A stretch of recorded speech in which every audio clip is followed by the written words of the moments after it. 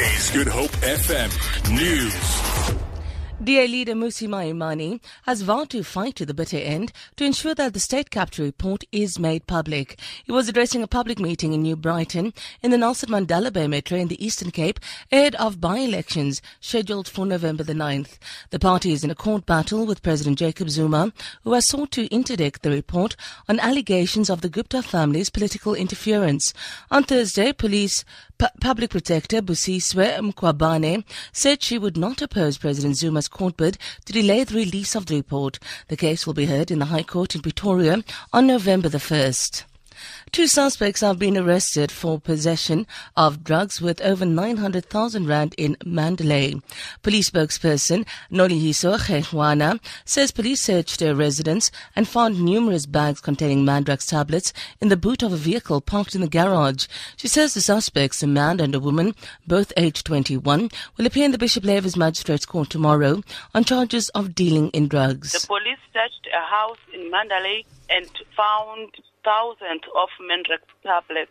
The Mandrax were confiscated and the suspects were arrested.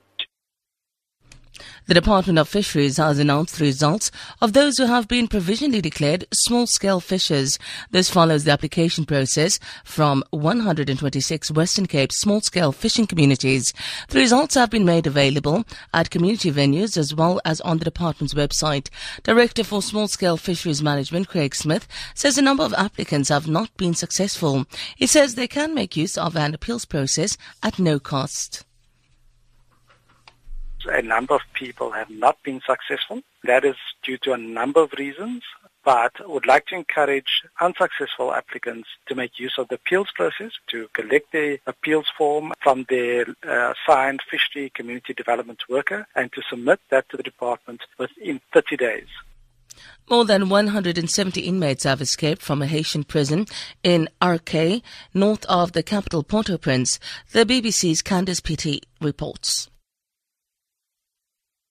The Haitian authorities said they'd started a manhunt with the help of UN peacekeepers stationed in the country.